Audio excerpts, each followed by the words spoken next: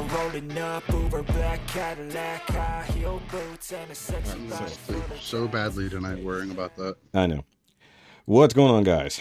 Welcome back to Now You Made It Awkward podcast. This is going to be episode 25. We're going to do things a little bit different because we have a kind of specific topic we're going to go over, about mental health and whatnot with celebrities and even non-celebrities alike. And of course, I am Shoki. You can follow me at all the Shoki and Shoki reviews related things in the description down below. And we do have Rob, aka Dormammu.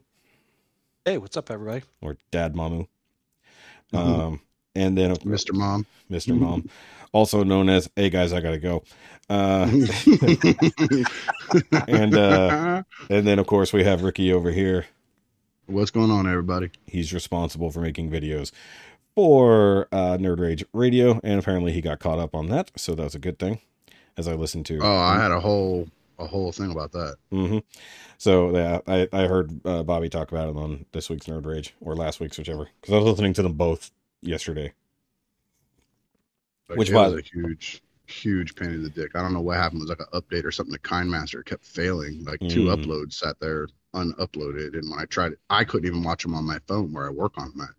Kept saying there was some kind of error, and I found out it's like an update they did where they give you more options for 1080 or 1080 PI and all that stuff. Well, they added in like high definition and high definition 4K, and then there's also another section where you can do your frames per second. Yeah. Well, I had mine all set. When it did the update, it automatically changed them to higher rated stuff than what my phone's going to make for a little promo video. So they both failed. So, well, that would do it. Yeah, that's kind of what we were talking about with OBS. We were hoping none of the OBS settings would be fucked up after we did that. It took forever, man. Kara can tell you. I was getting pissed, dude. I was like punching the table and stuff. I was getting mad as shit. And she finally just said, hey, what about your resolutions and stuff? And I went in there and looked, and I was like, what the fuck's this 4K stuff? And I started messing with it, and I finally found the right one, and it worked, and I was able to fire them off one for this week. Good. Yeah, that is a pain in the dick. But I would also recommend, you have a new computer now, so maybe. Yeah, but you can't use KindMaster on computers. I know. I was gonna recommend the software I use, which is fairly simple, and it would allow you to create content on your computer. That is true, but I pay for this, and I don't want to have to go through all that, get a new one, and learn it. Bullshit. I'm lazy. It's probably fairly similar, except you can use your mouse. That's pretty much it. Probably the only difference. And also, Ricky is on the Realm Hatton Project on Friday nights on the Realm of Collectors channel. So go check that out. And I wanted to open up with reading an email because apparently totally missed it and missed and dismissed it by accident when we were going through Jay's emails, or came in after we did all that, and for whatever reason it got lumped in with things that had been read even though I hadn't read it. So I feel bad about that, so I'm going to go over it real quick, even though we were going to do not bad. So sorry, Jay, we still love you. It wasn't on purpose. Yeah, it wasn't on purpose. Sorry. All right. So he's reading episode 23 of our podcast, and then he has the Realm Hatton Project episode 5 stuff. I already sent that to Ricky, so won't be reading that on air. So our episode 23, he gave us an 8.1. Apparently he doesn't rate the extras or bonuses, just the numbered episodes. So there's that. He says, overall, a good episode. Thank you. Though apparently our most listened to and watched thing is the Anne Heche episode. I think it has several hundred views at this point, and gained us many subscribers. So yay for that. All right. So he answered a lot of questions we were talking about. So going back to when he's asking about historical models and stuff like that. He says, I was talking about German World War II models in the Plamax Naked Angels line, which is based around Japanese idols / porn stars. That's something we didn't take into consideration was nudity. So, I mean, I think we still say the same thing, they don't need to be censored. And well, I mean, the packaging might need to be censored if it's going to be sold in stores, but that's when they can do like a black wrap or something, so no, we still agree on that anything like that should not be censored. Because it's a slippery slope. If we say, yes, we have to censor that, then it starts slipping down to everything has to start getting censored. And then something that we don't think should be censored is also going to be censored. That's how it works. You can't do partial censorshiping. You're either full on censoring everything or you're not. And you leave it up to the customer to choose not to. He might be onto something, though, because I'm sure there's a market somewhere for small plastic bars that look like pixelations that you could just put on those They have them. figures. They have them. Mm-hmm. Mhm. They have them. Actually, what would be really funny is if they had water slides. Yeah. So Yes, you have indeed. you have water slides that go over the boobs that are that are pixelated. That would be hilarious. Pasties. No, I mean it But that's what literally I'm saying. covers the whole thing. It just covers the whole But- thing in a Covers pixelated the whole bar. thing. Yep. Mhm. Yep, I think that'd be But it's hilarious. just it should still come down to the individual. I mean, if you're first of all, if you're the type of parent that's buying this stuff for your 9-year-old, then you have a whole you'll be part of the conversation we're going to be having here in a little bit. Yeah. But if it's for an adult, then it comes down to their personal choice of whether do I need the whole entire nip to be hanging out for me to be acceptable with this figurine or statue, or does it still look good in my display the way I want it to look with covering on stuff? And then that comes down to the individual. Yeah, I would say within the person's owning of said thing, there should be no censorship. In the public display of which, especially in the case of nudity, I should say specifically, yes, there should be some censorship. Even Japan does that, But that's also. But then again, it's their call. You just don't let a kid go into your, you don't let your little nephew come in and see your collection if you have that shit. That's set up exactly like that. right. Yeah. And because I mean, it even gets to the point where in anime, they actually, no pun intended, draw a fine line between actual boobs and just sort of silhouette boobs, where they basically eliminate the nipple, and somehow that counts. So I mean, it's there, that's that slight censorship. So either way, yeah. All right, moving on. It does that repro games based on what I know of copyright in the copyright law in the US. Sorry, there's a typo there. Anything that is no longer produced or updated by the copyright holder for 10 years is called abandonware, and is fair game to anyone, no pun intended. So actually, that's a good point. If it is if they don't hold the copyright or they're not doing anything with it, I mean, yeah, there's no they're not even a rip. That happens all the time. That's why Disney's constantly. Yeah, that's why Disney's constantly fighting to change that law when their time's about to come up where it would go back into where they call that. Yeah, public domain. They go and fight it to get it changed so it's longer. That's the same thing. You have to keep it active. It's why Hasbro does all the stupid name changes on figures. You might have Swindle on a jet on this one, and the next line Swindle will be on a Jeep because they did not keep the copyright for the jet Swindle. Or it might be the same exact jet, and it's Swindle in this line, and it's Bob from Ohio in the next one because they forgot to update the Swindle copyright. So, I mean, it happens all the time. Yeah, but that's also what I'm talking about is they don't tell you. Yeah, but that's also the name versus the code, software code. So I mean, abandonware makes a lot sense. of those games they have copyrights on them. Like all of them do. It's just like he's saying. Well, that's why he said if they've done nothing with it for 10 years. But that's probably actually that's a good point as to why modern games have so many patches and updates constantly to keep them, every time they do that, it probably locking updates their copyright. Exactly. Yeah. So that's an interesting point there. Also, we learned something. We didn't know that. And it's also, I think, one of the reasons why you get those re-releases and reissues, like they're doing with the Resident Evil ones right now. By re-releasing a 25-year-old game, they've just rebooted their freaking copyright on it again. Yeah. Also, it's still that fine gray line because copyright and ownership does not encapsulate infringement as said, and that's also actually been court cases too. I think the other case is whether or not you're making money on it or just giving it away. Yeah, there's a copyright violation and a copyright infringement. Those are two different things. Yeah, which is what we encounter all the time on YouTube, or I do. That's how you get away with KOs and third party. That's the difference between a KO and a third party. Well, it just comes down to in copyright law, what is fair use of the likeness, image, or representation of said thing, so that's where a lot of these things come in. And he does mention that for the fair use thing. So right next, so he says, for example, Pokemon Red for the original Game Boy was discontinued somewhere between 99 and 2002 and is fair game, but he's unsure about the Fire Red, so the kind of redo of it for the Game Boy Advance. But now they actually have another redo of that recently, right? But it's like an updated complete update version of the game, though. Was it for the Switch? Is that the Pokemon Legends, if I remember correctly? Something like that, yeah. But no, it's Arceus, so that doesn't do that one. But they have redone it. But I know they have another one coming out as Ruby and Sapphire or something like that. And I think it's meant to be another update. So they're going red and blue, but different. It's their new slogan. It's not got to catch them all. It's got to release them all. Yeah, re-release them all. Yeah. And then here's what he said. Same game, but completely different software coding. So technically the original coding for the game is fair use. Gotcha. Because they didn't do anything with it. So, all right, let's see here. The episode rating, he puts EP, so I don't read that as episode. I read that as EP, like a music thing. Extended play. Yeah, exactly. So the EP rating is mostly because Dormammu didn't come back, so you guys couldn't really talk about anything. Okay, so Rob leaving and not coming back actually gave us a lower rating, even though it was an 8 something. So we could have had like a 9. We could have had a 9. My apologies. How dare you, Dormammu? How dare me? How dare you be a good father and help your wife with your children and take them out and do fun stuff? You piece of shit! You costed us a perfect rating. We could have had a perfect rating if not for your kids. I know what I'm getting you for Father's Day: a bag of shit. I was gonna say a leash and a long pole.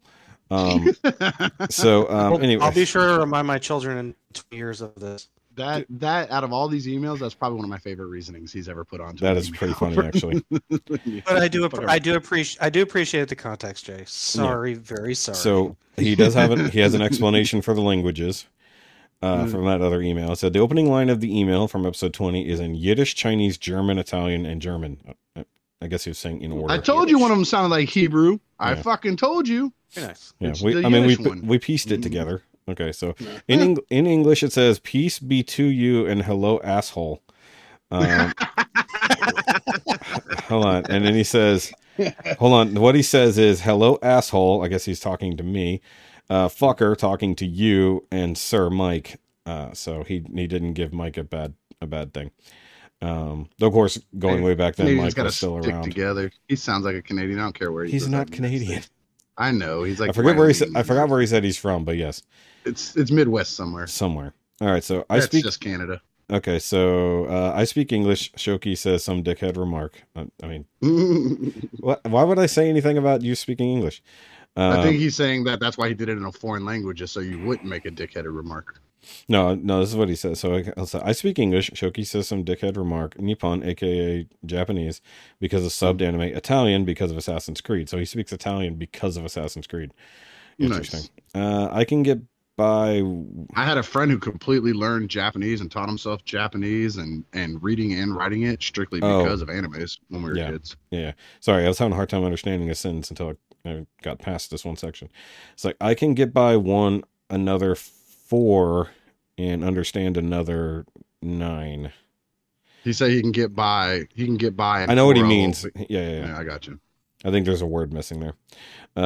Mostly by watching sub shows. Makes sense. All right, then the whole Realm Hatton Project stuff. So skipping down to the bottom, because he does address other things. So apparently he's not just writing in about this show and Realm Hatton Project. He's writing in about other channels as well. So Christ, this is one reason why I said is like, it's one thing if you want to talk to us and ask us questions about this show, but it's kind of, it's branching out potentially a little far. I think we've actually nailed it down. Remember, like his very first one is he was asking us about firing up his own review channel and stuff. And he was talking about cars, this and tools that and figures and this, that. And I think he should make a review channels about review channels because it seems like he's pretty much nailing that down. Well, what's really funny is I do that actually on my other channel. We actually on Home Friday Lives, the last thing we do is we react to someone reacting to Home Free for the first time, which is the group that we normally focus on. So like we go to see someone else's reaction, but I'm not there to watch that music video. I'm there to judge their reaction and talk about it. So, that is part of what I do in the first place. So we call it reacception. So, what he's actually saying here. So he says to I'm going to call it, you have too much free time. That's what I'll call that shit. Rehabception. No, people enjoy it though. Okay. So, IDHTMS and other channels. So he says, need to react to more of the worst reactor ever. No, I'm not doing that. That guy was terrible. Best reaction I've ever seen from you next to Will's Lady Gaga cover request. Fuck you, Will, for making me do that. If you hadn't watched the channel, you wouldn't know. And he wants more vlogs and Nerf guns, please. I can only do so much. So that's regard to the Shoki channels. And he says, the best of Shoki reviews is coming in 2 months. Just remember you have a podcast and 2 live streams to do every week as well. I don't know what I don't know if he's referring to Double October. I don't know what he means by that. I think that's what he's talking about. The one you mentioned the one time about how you do it every year. Yeah. So I just did a live stream last night actually about the announcement for Double October this year, and then he has a friendly reminders. Don't forget that's coming, even though you're already doing all this other shit now. Believe me, I'm aware. I have to work out the plan of my construction. So I actually put out a spreadsheet of all the models I'm building, the order I'm going to build them, the order I'm going to review them, and the status of said thing, so that I know where it's at. So that I'm still trying to figure out which Gundam I want to pop my cherry with for my collection. Don't know. There's so many. Literally, no, I know which one I want. It's the one from Iron Blooded Orphans, but I'm saying which, like, they're all that 152nd, 172nd, 1/100th, one this, one that. Paint it, don't paint it. No, snap together, glue together, like all this crazy shit. Well, the fact that they're re-releasing all the IBO kits in HG right now would be a perfect time to get in on that. So, and they're available at Target. So you could probably go to Target and get them. I know you have your one Target. I need you to send me a link because you'll know more of what I'm looking for than what I. Or just order from USA Gundam Store. That's right there in Florida. You get it in one day. So cool. Let's see. And he says something in Japanese, which thank God. Well, actually, he didn't translate. He translated it, but not to English. He just put it there in English letters. So transliteration. Yeah. Yeah. So podcast yasto no sugi no episodo made. Anata wa ima sore o giko chinaku shimashita. So I think part of that is he said episode. Nailed it. Yeah, he said that. I speak Japanese, y'all. No, I think because I have translate. Oh, you know what it is? I actually completely recognize it because that's the Japanese for Now You Made It Awkward podcast. Which I'm literally looking at right here on the screen because I did actually put it up here. So it's funny. Once I saw the actual kanji, I was like, oh, that's the Now You Made It Awkward podcast. So that's funny. I don't know. Yeah, podokasuto. I don't know if that's actually how you say that. There might be one of those words that there is no direct translation. Well, the funny thing is there is a word, quote unquote, word for it. Yeah, so it literally says, until the next episode of the podcast, you've made it awkward now. So you got the now is somehow in the wrong spot there. But yeah, it's funny that I recognized that. I was like, hey, that says now. And then I looked, I was like, oh, that's You Made It Awkward podcast. Actually, let me see here, because I have it in. So this is how you would say it. Is that the end of his email? Yes, but hold on. Let me play the Japanese since I butchered it. So hold on. ポッドキャストの次のエピソードまで、あなたは今、それをぎこちなくしました。Gikochinaku. That's how they said. Okay. There we go. So we'll just add that to the end of the podcast from now on. That's how we'll close it in Japanese. Nope. Just kidding. All right. But the funny thing is, because of the way I've made the logo, I did take that almost that exact translation, but where I broke it to make it fit the actual logo, completely fucked up the translation. Except for podcast. Podcast is actually pretty simple, straightforward. So it's actually funny that he sent that in there. So the reason why, if you look at the logo here on the screen, it looks different to what Jay potentially sent in, is because I had to alter that. And actually, I believe this is actually the wrong one now that I'm looking at it. I think it is. So ironically, I'm using the wrong one on the screen. That's the one that's actually broken. That's funny. All right, actually, I'm going to fix it midstream. You guys will see this. This is how we podcast, y'all. Yeah. Yeah, you guys, hold on. In real time, in the episode, you guys will see it change. You can listen to him talk about what he sees on his computer. Yeah, no, the thing is, look, boop, right there, it just changed. And so this is actually the correct one. So we're live? We're on that Premiere thing or whatever? No, we're not on Premiere thing. So I'm saying, right now, I just changed it on the screen. So they would have seen it in real time in the recording, me change the logo. Oh, gotcha. Yeah. So this is actually the correct one if you split it up. So like if you have it as one long sentence, Now You Made It Awkward podcast, it will look a certain way. Or at least the Now You Made It Awkward is a very specific set of kanji if it's one long sentence. But I have it split into Now You Made It or Now You Made, and then the bottom says It Awkward, more or less. You know, the it is kind of iffy. So just funny that he brings that up. So either way, now that we're done with that, and we hope that you guys will write in to the Now You Made It Awkward mail at gmail.com, or as we kind of expressed to Jay, realistically, you can leave comments on individual videos.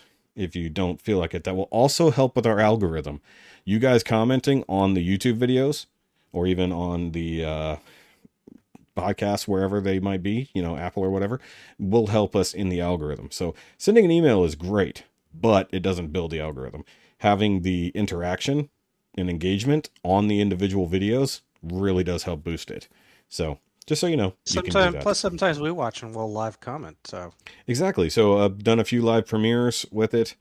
And if we're all available, we can be in the chat. I premiered one the other day and forgot, and work was really busy. So like an hour in, I finally joined the chat, but nobody was there. Christine joined in eventually. So it now came that out while I was at work, so I couldn't even get in there. yeah, exactly, same thing. So with that, we're gonna roll into our main discussion today, and we're gonna start with Ezra Miller again. Technically, we're just gonna mention Ezra Miller and then move on because we've talked about it. He's still a mess. Yeah, exactly. So, well, hopefully he's not being a mess anymore. Hopefully he will be fixing his messiness as it is. So, we've talked about Ezra Miller at fair length, realistically, throughout here, and I think we've done a whole discussion about relationships and mental illness problems before, like many episodes ago in Hollywood, talking about the Jada and Will Smith problems, and then other people like that, who just seem to have that problem. And it does seem that Hollywood actors and like just mainstream celebrities have had a history of mental illness kind of in general, but it seems like it's getting worse and worse, and it's becoming more and more in the public eye. So kind of want to talk about that, and then the effects thereof, and then how some people are dealing with it, and then even to a degree how smaller creators are also suffering, not just huge, massive celebrities who've been around forever. And, with Ezra basically coming out very recently and saying, look, I realize after all of these things I've been doing publicly, I need some fucking help. And saying they have complex mental health issues, which happy to hear it. Literally, not just saying, nah, it's everyone else's fault. No, wait. I think I actually have some real... First step to solving your problem is admitting you have one, and he's loudly admitting that he has one. Yes. Mm-hmm. Now, the main hope with this is that he does legitimately get help and isn't just using it as a PR fix, because he's obviously got some extremely negative PR lately. So hopefully he's truly getting help in whatever it is that actually needs to be dealt with, whether it's drugs, alcohol, actual true mental illness, whatever it might be, because there's a laundry list of things that are wrong with people in Hollywood. Not just... But those things don't automatically, disconnect from each other, because drug and alcohol or mental health issues. Yeah. It could be he has mental health issues and the drug and alcohol is making it worse or exacerbating the situation. Yeah. So it can be a combo therein, or it can be, because some people literally just quit drugs and quit alcohol and got clean, I'm straight. And then some people have the mental health issues, whatever it might be, whether it's anxiety, bipolar, borderline personality problems, anything like that. And then they seek drugs and alcohol to treat themselves, and it just, like you said, exacerbates the problem. And then they're also living in the public eye, which throws in public scrutiny, along with, and that just leads to anxiety and God knows what else, And if I can just say something really quick about this, and this is not for celebrities, but for anybody in general.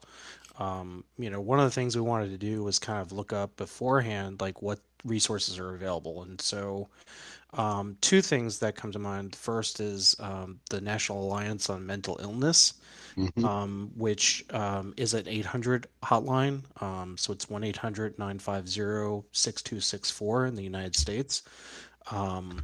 The National Alliance basically can provide help and support, information on what to do in an emergency. The other thing was something that was recently instituted, which is just like we have 911 for emergencies, is 988, which is the Suicide and Crisis Lifeline. If you or somebody that you know is distressed or needs help, 988 is a nationally instituted helpline that is in place, that was that started earlier this year, but it is basically a helpline and somebody to talk to 24/7, 365. Yeah.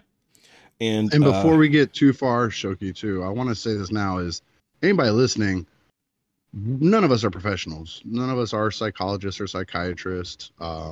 We are talking specifically from our own point of view, looking at stuff from the outside. Some of us have our own personal issues. Yeah. Yep. Some of us have our own issues and stuff that we've worked with. So it does help change how we look at things and talk about things. And I'm going to speak strictly for myself. My way of dealing with stuff is humor. So if I do any dark jokes or off-color jokes, it's my way of handling a very deep conversation we're about to have. So don't take it personal and don't think that I don't think it's important. It's just how my brain handles that stuff, because I do it personally at my own expense too. So yeah, that kind of goes for me too. And I will say that after this episode, I'm going to do kind of a personal monologue, after the three of us, go off in our own ways, because there's some stuff that I want to talk about specifically that, I just want to put out there in addendum to this. So I'm going to do that as well, because it came up in a conversation with Bobby yesterday because of something that was said on Nerd Rage, but I don't want to go too far into it here. I want to focus on what's going on here first, and then we can boil it down to our own personal things later, as we get down to it. So I will be doing that later on my own accord. So if you see another episode pop up, that's what's going to happen. So, but yes, you're correct, Rob, on the helplines and stuff like that. And there's also, I know a lot of people plug it, not a sponsor here by any means, but we've seen before, BetterHelp Online is therapy and stuff like that. So, you can deal with that. I would suggest looking that up if you don't, it's similar to these kind of hotlines and stuff like that, but it's licensed therapists and stuff like that. It does cost a little bit, but if you feel like you might need some therapy to work some stuff out, not just like an emergency kind of crisis thing, that could be a resource to you as well. All right. So, let's lead off here realistically. So obviously talking about Ezra Miller, big deal there, but there's a laundry list, like literally of celebrities who have had an enormous, there's an enormous list of celebrities who have definitely had mental illnesses in so many ways. Just for instance, just reading off here, we got Joe Jonas, we've got Camila Cabello, Kendall Jenner, almost said Kylie, but oddly enough, no. Let's see here, Lizzo, Grammy Award winning, I believe, or MTV Award winning. See, Grammy. Yep. I don't know if she won the Grammy or not. Amy Schumer has definitely come out in the past, comedian actress Amy Schumer. And I will say, based on just this list, there's a lot of females, not to negate some of the stuff that males have gone through. See, like Machine Gun Kelly. I think that falls under more men as a whole. Again, we're generalizing, but men as a whole don't talk about their issues as much. It's a fact that people understand. Yeah. That, like, even my wife will tell you, me personally, she sneezes too hard. I'm like, let's go to the doctors. My foot's falling off, and I'm like, yeah, I'm good. Just throw a little Band-Aid on it. Yeah. Like, You're we want to keep our business to ourselves. We don't share it with other fucking people. Mm-hmm. And it takes a massive emergency. Like, okay, so now my foot's not falling off. Now my whole leg's falling off. Okay, fine. I guess we'll go see a doctor. We'll go talk about it now. Yep. So actually, just real quick, since I mentioned MGK, one thing he's talked about right here is how basically he puts on a public smile when really he's got a lot of negative shit running through his head, posing and smiling for pictures and stuff like that, and just always hiding the things that are really wrong, like you were just talking about, Will Poulter definitely had some issues. And what's really interesting about this list is it's during / post COVID, and a lot of people are talking about a lot of the stress and anxiety around, especially in Hollywood, around coronavirus and filming getting shut down. Obviously, the concept of getting sick would be a problem, but also in some ways, a lot of actors and directors have talked about this. What happens when your whole shoot gets shut down because somebody got it, and they have to shut down filming for 2 weeks, got to keep everybody separated. We got to do all this, that, and the other. And a lot of people did crack under that pressure. Tom Cruise, famously kind of got in trouble for yelling at some people for sitting too close together. Having a mask on, yeah. Yeah, well, they were sitting too close together. I don't even think it was that they weren't masked. So they're sharing one computer. They're sharing one computer to look at what was just filmed, and he yelled at them and threatened to fire them if they're going to do that again for Which that doesn't make reason. sense because his alien overlord should be keeping everybody safe. This is also COVID true. anyways. That's actually very true. And of course, it's kind of like he doesn't actually believe the stuff that they tell him. That's true. That's true. One thing that seems to truly be in here that I'm seeing over and over again, I could probably control F this and see how many times it pops up in this one article, is just anxiety. Like there's almost like a general anxiety disorder that just exists across Hollywood. You know, it's just when like, you live, like literally all of us, look, we're sitting here talking about these people's personal information. Like in reality, they have laws, the HIPAA laws in place so that the nurse who walks in to take care of you is not allowed to ask what's wrong with you that you'd already talked about a doctor to, unless you willingly give them that information, because there's laws in place saying they're not allowed to ask you. So these people we're sitting here, we're reading about their psychological issues. We're talking about what's wrong with them mentally and sometimes even emotionally and physically and stuff. They have zero capability of having personal information to themselves. We talked about Will Smith and Jada Smith before. They had the whole entire implosion of their marriage with the freaking cheating and the this, that, and we all watched it like it was just a Saturday morning cartoon. Like it's crazy. I would have anxiety if everybody was in my business all the time. the breakdown. And you've made you made this as a point before too, where in this case where it's like, you know, these people they are in the public spotlight. Sometimes they choose to do this because that's their form of, I guess, activism, or at least speaking in a way that they, you know, they're trying to use they're trying to use their popularity to make it their public. platform. Yeah, correct. And that's a good way to put it too, because some of them, like you said, you know, or somebody we're going to talk about later, they also champion organizations that help people deal with this situation, not just say, hey, look, I went through this, and they make it all about them. They say, I went through this. Here's how you can get help if you feel this way too. You know, so that's that's when another they change step it from that's good. when they change it from I went through this to we are going through this. That's when they change how much I actually pay attention to what they're saying. Because go ahead. Yeah, because then they're not separating themselves. They're making it realize that we're all the same. Like at that point, when actors, you can tell when an actor is talking genuinely. To me, is when they make an inclusive statement, not a separating themselves out statement. I deal with bipolar is not the same as we deal with bipolar. You know what I mean? Well, I would think that in that case, there's actually there's an accidental pun to what you just said. I don't deal with bipolar. We deal with bipolar. Yeah. So 9 out of the 10 voices in my head say I'm not exactly crazy, so I'm good. It's like, I don't have DID. We do. Yeah. But you're correct, and that's partially where I feel like, and like you said, Shoki, a lot of this is anxiety, and I've had somebody explain this to me before, where anxiety is this it can sometimes be this frame where things just literally will not turn off. You're just functioning at full 100% plus all the time, and so this I think and Ricky, you mentioned this before, where these people, they get into, they're actors because they have this higher functioning out of this, but it again, the type of work that they're doing, whatever it might be, to act these roles, to do these things, can be highly stressful because they are trying to give their best to a role that somebody else is asking them to portray. Yeah, and we'll cover that a little bit more. Perfect example would be Heath Ledger.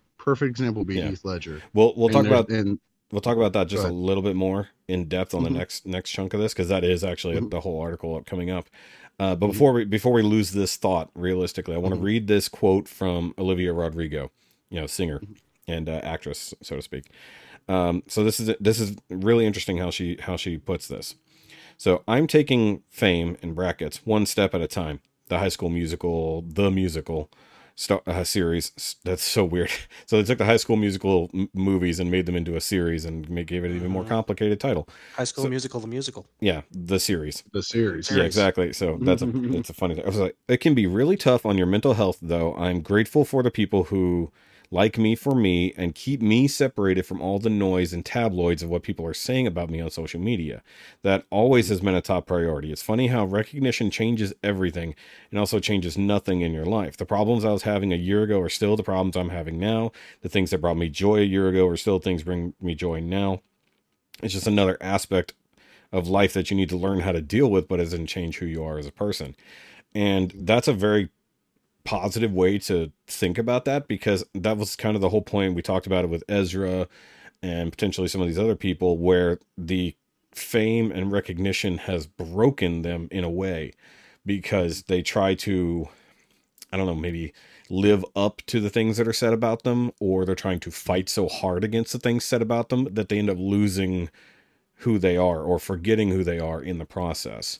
I think it might be something more like, let's just make the assumption. Let's use Ezra just because it's been the most recent and most everywhere everybody's talked about it. And we're going to make assumptions. But if we assume that he had pre-existing mental conditions, they might have already had thoughts about themselves not being decent people. Like, they already like, man, we suck, we're garbage, we're trash. They already have these preconceived notions about themselves, and then they turn on the news, and the news is saying, oh my God, look at these pieces of trash, and look at how they're acting. So now their mistaken thoughts about themselves are now being justified by everybody else outside of them. The internal thoughts have become external. And it's like when people get down, and they're a friend of yours, the first thing you're going to do to them is, hey, Shoki, man, don't beat yourself up, dude. You're doing fine. It's this, and that. You say positive things to try to offset the dark thoughts that they're having. Well, sometimes it can be dismissive. In Ezra's case, he already had the dark thoughts, and then you turn on the news, and here's the entire fucking world telling you that all those things you thought are true, and they're worse than what you actually thought of yourself. I can't imagine the amount that would just devastate somebody who has a pre-existing mental condition. I can't. I think the other leg of that could also be if there is a pre-existing condition, whatever it might be, that you suffer from a delusion that you don't have that, and then the more people tell you you do, you end up resisting it and making things far worse. Like, no, I'm not like that, I'm perfectly fucking normal, stop excusing who I am for what you want me to be. But in fact, you have an actual problem, and like you said earlier, recognizing that you have the actual problem is the first step to hopefully fixing it. It's the very first step. It's the very first step, because if you don't think there's an issue, you're never going to work to fix it. And whether it's alcoholism, drug use, or mental illness. Let's talk real personal now. This is me talking personally about my life real quick on this subject. Is I had a cousin. She was very hard into drugs, like really, really hard into drugs.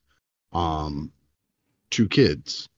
She went to jail. She went to jail first, and the kids got put into like a temporary housing, with a family until she got back out. Well, then she went to jail again. They went back to the same family. And it kept going back and forth like this until it escalated to prison and longer prison terms and yada, to the point where eventually the courts completely removed her maternal rights to the kids. Like, she was never allowed to get them back. They're adults now, but they were kids then. Every single time that she went, the judge told her, you have to do rehab. You have to go to these classes while you're in there. You have to clean yourself up. And every single time she swore she was going to change. And I'm using just a personal from my family, but it happens all the time. People go to court and you go to jail. The first thought is you're going to clean up because you're in jail. No, these are people that will literally do drugs that are snuck up somebody's ass into prison, because they're not quitting because they want to quit. They're not quitting because they think there's something wrong. They're quitting because they're being forced to. And they will always relapse. Every single time. Addiction is an insanely hard thing, and I've had in my life known people, personal and friends, who have had to deal with it, and it's hard. Addiction in and of itself is mental illness. Yep. Like, it is a mental illness, and whether that is represented by just, drugs, for instance, or alcoholism, where it's a substance abuse problem, or whether you have 10,000 toys in your house. Sometimes addiction is just addiction. It's just there's levels, as it goes. Ooh, I dodged both those bullets. just because you don't have 10,000. That's right. Some people have a fans toys addiction. A lot of Some times people have an OnlyFans addiction. I mean, it's well, that's also true. Some people, and that rolls into some of the social media aspects that we'll talk about later. Yep. Where people just straight up have the social media addiction, which also leads to a lot of extra anxiety and a lot of other things where they either feel the pressure from the outside to either feed into it or be a part of it or have it respond to them. And if they don't get that, then it turns into even more anxiety about why is it this? Why is it this? And there's good God, there's so many reasons why there's so much mental illness in current society. And, I'm not saying there's any one cause. Some of it's just over medication, some of it's a lack of medication, some of it's the things we're exposed to, on the news, on the internet, in real life. Sometimes it's fear mongering, in the broader term, and everybody just suddenly that's the thing. Like when I was talking about with COVID earlier and the last 2 years in Hollywood, so much of that anxiety comes down to the actors, I don't want to be this person who gets this fucked up. And I've heard this from many different people on different interviews and podcasts. And then some people were like, look, we're going to fucking do this. Like we can be scared or we can be safe. We can do this right without giving in to the fear and have a much more relaxing shoot. And if shit happens, shit happens. We don't need to beat people down to make sure this is safe. We can do this the right way in some cases, just the way you handle it. And that's one of the things we're talking about with actors and musicians and the like, artists. We'll just say artists in general. It's like spotlight. People in the spotlight. It's like, how have you dealt with the external stimuli that may be the cause of your anxiety or depression? Depression is the other major word in these articles. And like, there's, I feel sad about stuff. And then there's depression. And like, there's a marked difference between the two. Because like in my own experience with depression, it's like, there's no real way to be happy without some help. If you're just sad about stuff, you generally will have a way out of things. If you have anxiety on top of depression, the whole world feels like it's crumbling, and the more shit goes wrong, the worse it gets for you, and every little step forward can maybe not even feel like a step forward most days. And, so many things can cause the house of cards to crumble, that kind of thing. So that's a big thing. It's definitely, it's a hole. It feels like a hole, and it feels like a hole where you're just kind of sinking and you don't know what to do. There just doesn't seem to be a way to get out of it. Like you're just like, what is the point? What am I even doing? Yeah. And yes. And so much of it in here that I'm reading, just going through this, like I got on antidepressants and it definitely helped me and I got out of it. But just be known that there is a large case study about antidepressants where they don't make things better. They can in the short run. And sometimes it's the kick in the pants you need, realistically. And then you can steer your way out with other therapies and things like that. But there's a lot of people who just get stuck on antidepressants and their life just gets worse and worse. And there's clinical reasons for that. So and there's two patterns to the thought process of treating that. And one is medication, which is what everybody thinks is going to cure everything. And that's not always the case. Sometimes that is, but that's only like a 50-50. Yeah. There is actual conversation, talking, having a discussion with somebody who's a licensed clinical therapist who can actually talk about the problem, or even just finding ways to identify what the problem is, because that's so often what happens. And I think that's what a lot of these actors and people in the spotlight find themselves. They don't have a moment to do that. They don't have that moment of, I have the ability to go talk to somebody about this, because they're like, if I go talk to somebody about this, then everybody will know my business. It'll get out on TMZ. Correct. Yes. It's very, I mean, you think it's, not to minimize it, but it's hard enough to find licensed therapists that are of quality, Yes. because there is a shortage, and this has been discussed before by several mediums, including John Oliver has discussed it, where quality therapy is hard, and it's hard to find because there's not enough licensed therapists, certainly within certain areas and certain geographies, Yeah. but also because it's these people in particular where they're in such a limelight. It's hard for them to find somebody that's going to be private, even though there Well, is HIPAA in privacy. theory, there In should theory, that always should be be. a thing, right? So, But well, I will say in that case, when we talked about BetterHelp, it's an online thing, so you don't have to have somebody near you.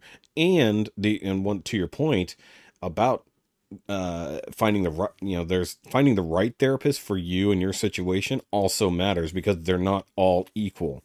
Some people will be better at recognizing things within your own personality that they will be able to work with.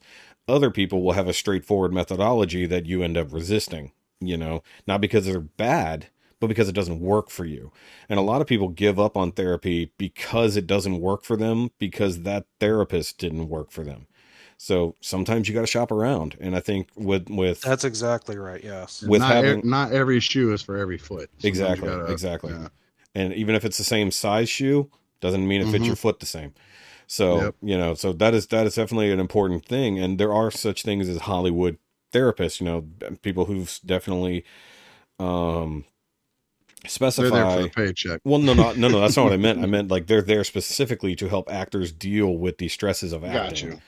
Gotcha. Which like leads into having no personal space and everybody being in your shit.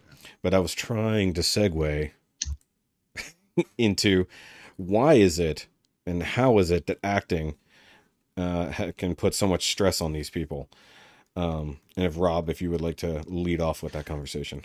So one of the articles that we were discussing was in regards to, in order for these actors, and Ricky brought this up, like Heath Ledger, where you are portraying a certain type of character, or you're trying to portray any character in a role where it's vastly different, or even potentially triggering to your own personal situations, but you're still taking this on. These actors, there is definitely two approaches to acting. The first is basically just doing the role in which you're set, and the other is, of course, everybody's heard of method acting, but I don't think everybody quite identifies what that is, what that entails. Method acting, which is the type of acting that like actors like Joaquin Phoenix do, or Heath Ledger. Heath Ledger. What's his name? The one who was super famous for it. Who Right. retired. What's his name? Played Lincoln. Daniel Day-Lewis. Daniel Day-Lewis is Mhm. probably the most relevant, famous very much so, method yes. actor, where he literally lives the part. He'll eat the diet of the person he's acting to really get there. And that is literally the definition of method acting. You are getting into the you become the spirit, role, and you become the role. You become that person that you're attempting to emulate. And so that the trauma behind that, it does create a form of PTSD in a fashion where you're acting upon this person that could potentially have been that their story may be one of emotional mental distress, whatever the case might be, whether or not it is realistic or non-realistic. For instance, and you're taking that on. Yeah, for instance, getting into the mindset of a serial killer or someone who commits suicide in their particular role.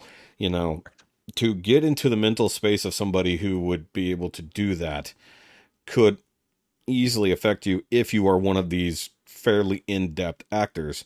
And, like you were talking about, essentially there's some who can just leave things at a shallow level but get through the role no problem, and it doesn't get internalized. And then we have the truly method actors who they internalize it completely and transform themselves to become the role.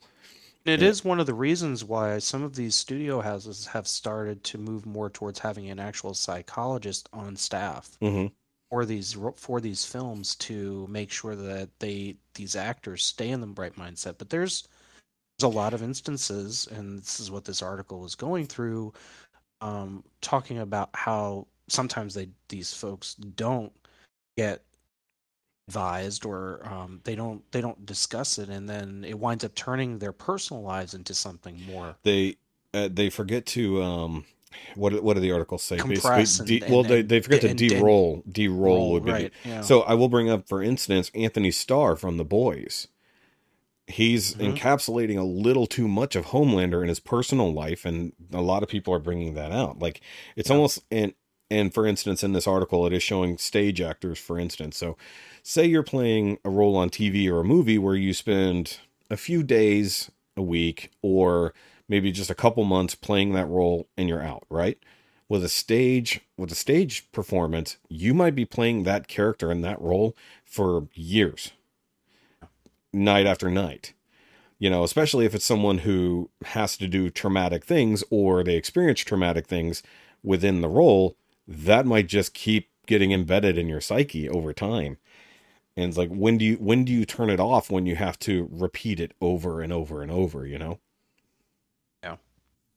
You work so hard to get into that role, to get that role to begin with, and then to be told, well, basically, you've got to keep repeating this. Mm-hmm. At what point does the dissonance between the two? Where's the line between you and the character? Exactly. And where does that? And I think that, Heath Ledger is probably the most well-known version of that, where he got so into playing the Joker, allegedly, that he locked himself away. He had this whole diary thing. He's really kind of living the part. And not like Jared Leto did when he played the Joker. That was just an asshole being an asshole. Now, Leto is a method actor, but that was a really fucked up version of the same situation. But also, Ledger was known to have other addiction problems and things like that potentially led to his ultimate demise.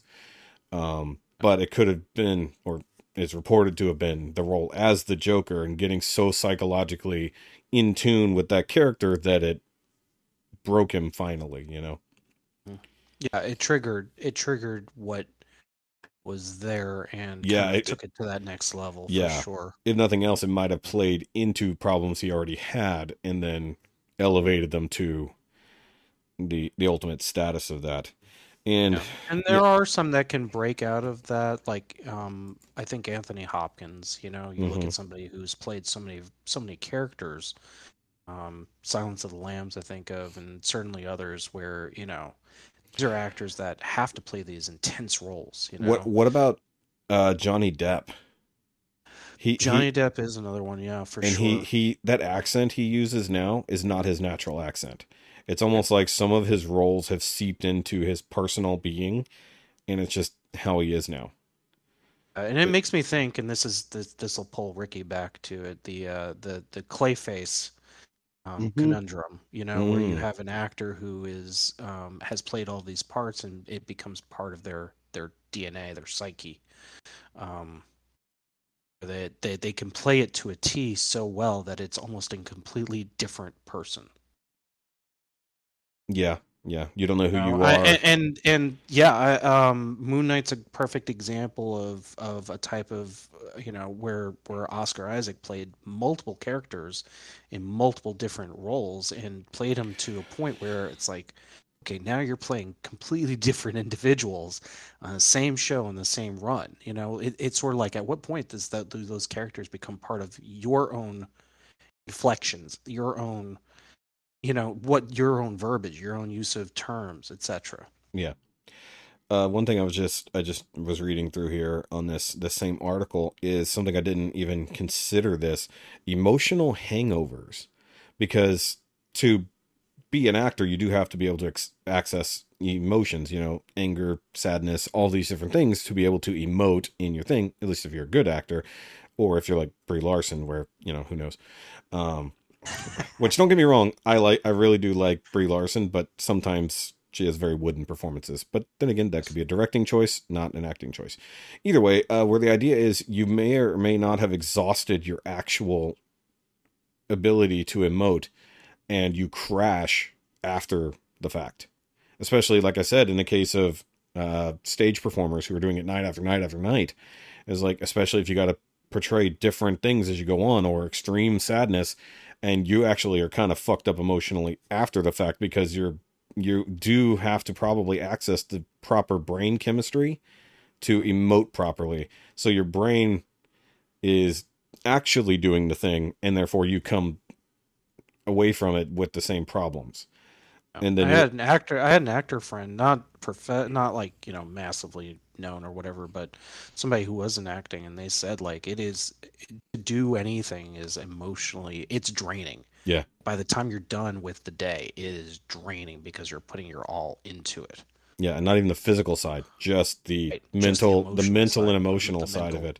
So if you add that on top of, in some cases, you're worried about money, you're worried about COVID, for instance, whether or not you're going to be able to get another job, whether or not you have a dick-ass director, or something has come out in the news about you for some reason.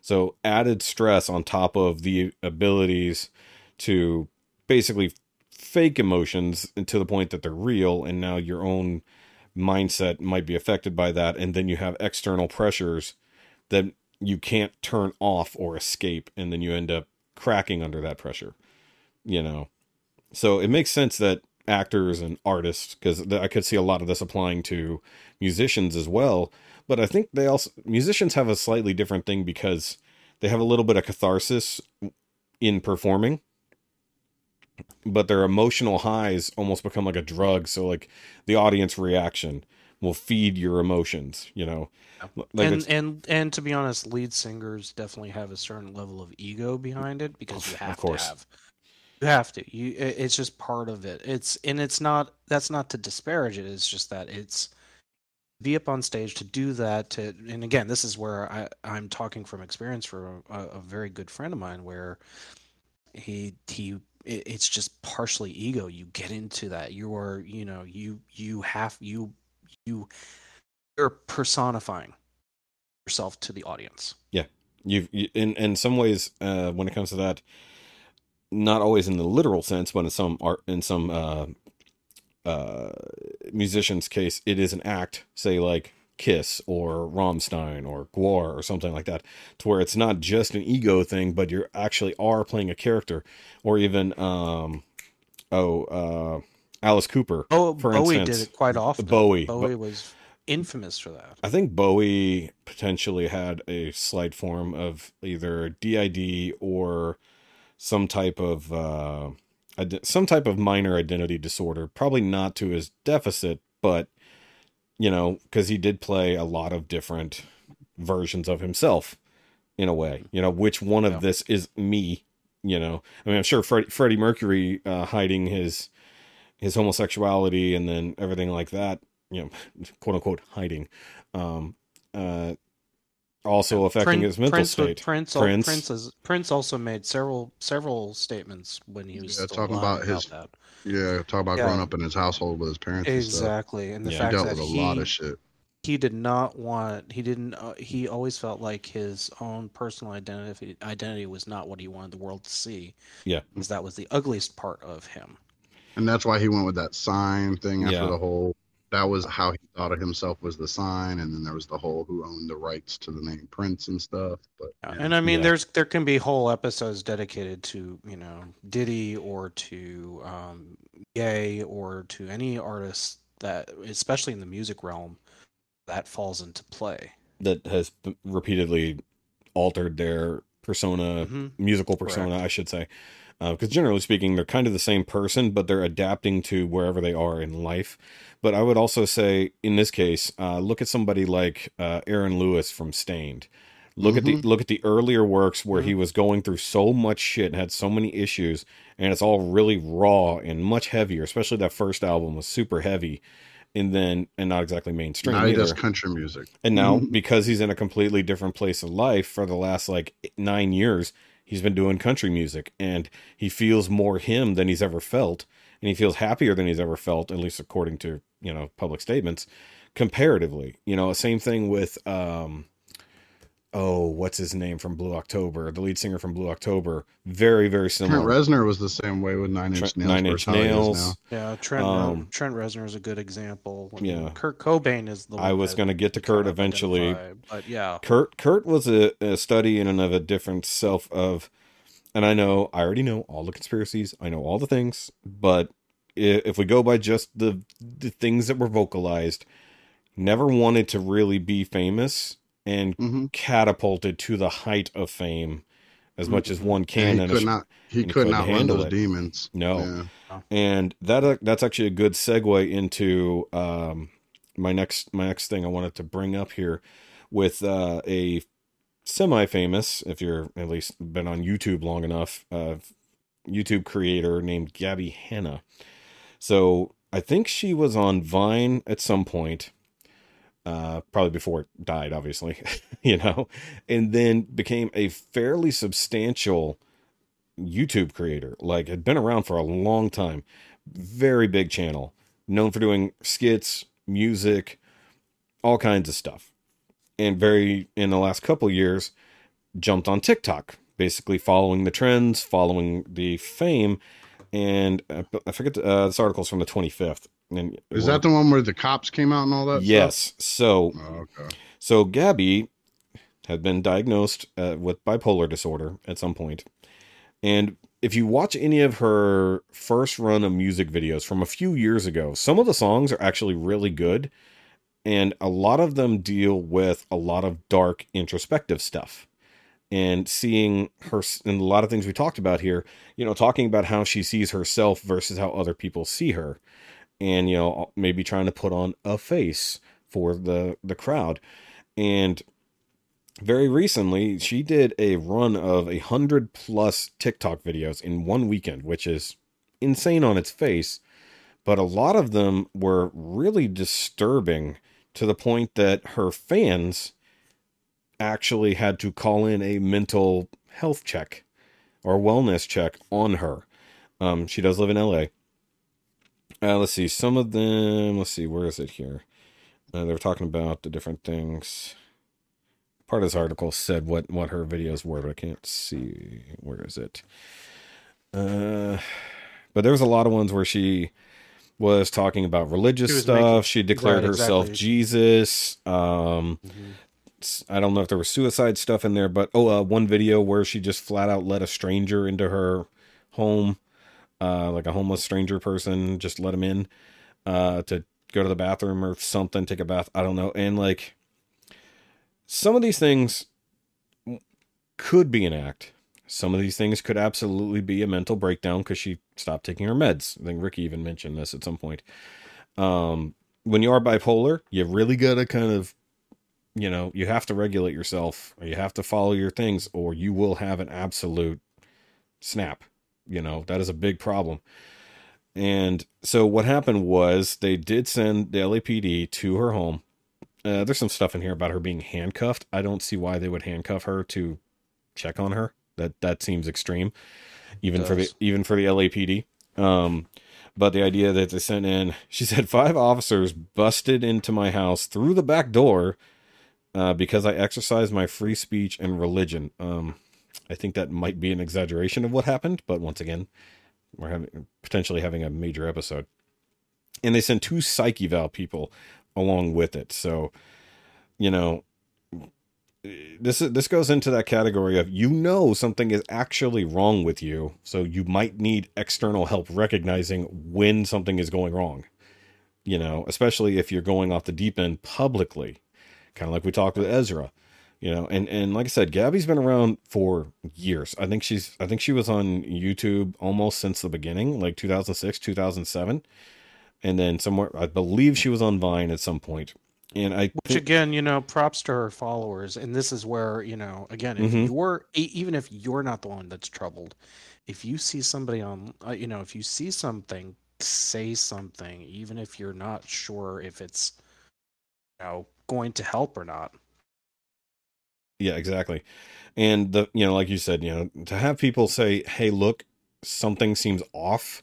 So enough people recognize that there was a big enough change in such a short amount of time in her content, not to mention the alarming amount of videos, You know, you got to think about how long it would take the amount of work to make 100 TikTok videos in one weekend, you know, just getting after it. Right. So clearly something was going on. I do hope that she truly got help. Now, once again, most people who have a problem, especially when it comes to like bipolar and stuff like that, when they're on a break, they don't recognize they're going to have a problem. They'll even insist, "No, I'm perfectly fine. There's nothing wrong with me." Like I said, external sources to tell you something's not right. So in this case, people were sent there to make sure she wasn't going to hurt herself or anyone else. Unfortunately, you know. But to have people care that much, like you said, is important, because there's probably a lot of people who would have put up a video saying a lot of these things, and then they might have delayed the video release, and then they could have done some harm to themselves after the fact, you know. And there's some cases from a few years ago of, like, say, there was one creator, I forgot what her name was, but they were worried that she was going anorexic, or that like she was being abused by her boyfriend or her family or something like that. And she just kept putting out really strange videos where she was like acting like a little girl, or just dancing weirdly to like no music and no commentary, no nothing. And they should just upload it. This was from a few years ago. I cannot remember her name, but it was a big deal. And she denied having any issues, you know. And I think upon investigation, I think part of it was like, she just was having some type of episode and not recognizing it. And it wasn't like anything ridiculous, but people got worried, you know, especially when you live on YouTube, essentially, you know, you're going to have millions of people. Like Gabby, for instance, has 7.5 million TikTok subscribers, which is insane in its own right. But, you know, if you live in front of the spotlight, even more than normal actors and actresses, and I think this is part of what this new generation of creators, at least in the last 10 to 15 years, when it comes to the internet, has really had a big effect on younger people, I should say, like our age, because people who started creating on YouTube are roughly our age now, you know, late 30s, early 40s, and have lived on the internet since at least their 20s, right? And have, in most cases, from the earlier times, catapulted so quickly to the forefront of modern fame as it is, especially to young people, that culturally it's a huge jump. And exactly, yeah, but it's one of those things where these things, it's not like these things didn't exist before. It's just that the internet has made it so forefront. Yes. So I mean, these are people who their fame is entirely because of the internet. They didn't do movies. Right. They didn't do TV. They exist because at some point they were making 3-minute videos on YouTube 19 times a week, because that was a new thing, or whatever, you know, GitHub or something like that existed before. Or societally 4chan. Popular is the term. There you go. Societally popular. And now that internet trends are a thing we now live in, for older creators who had a set way and a set personality, as we kind of put into it, they're not necessarily actors. Some of them are. Some of them had just played a part, right? You know, other ones have just put themselves out there. And then they're trying their best to stay relevant. When you're an actor in Hollywood, you know, whether you're on TV or something like that, basically you're set by your TV schedule, you're set by whatever movies you book. But you're not worried about keeping yourself out there to stay relevant, because that's not where your paycheck comes from. Correct. Yeah, acting is a job. Let's just define that too. It's you know, as a whole, when we're discussing about these problems, it's because this is a job for these people. And when you have a job, you might think it's great that they don't have to go to an office day in and day out, but these folks are also working out 24/7 in between takes. They are doing, you know, they're doing the most basically because they are their product. Yeah. With internet popularity, that is a content driven type of business. And I think we've had this conversation before where you have to keep the content fresh in order to basically continue to incentivize people to watch. To keep your job. To keep your job, right. So and for a lot of people, because I've been watching YouTube for I forget if I started sometime around like 2010 when it really became relevant, because there was like a 4-year gap where YouTube was not necessarily a thing from like '06 to 2010. So the earliest creators were on there, and say there was maybe 100 creators and only a couple 100,000 people watching, right? Now you have millions of creators and billions of people watching. And every single day, I forgot what the average is, something like something well over a million, probably several 100 million videos get uploaded a day to YouTube. It's like McDonald's for sure. Yeah, exactly. So, and being a YouTuber who's been active for over 6 years now, and don't, by no means do I say I'm famous or important on YouTube, but I have my followers. Don't minimize. Oh, I have to minimize because I'm nothing realistically. So like, I've been at it for 6 years. I haven't even hit 10,000 subscribers, but it is what it is. I picked a very niche thing to do. So, but what I was getting at is like, I've been there before, and I've seen other people deal with it, especially in my same situation, my same content creator area in the modeling, specifically the Gunpla community.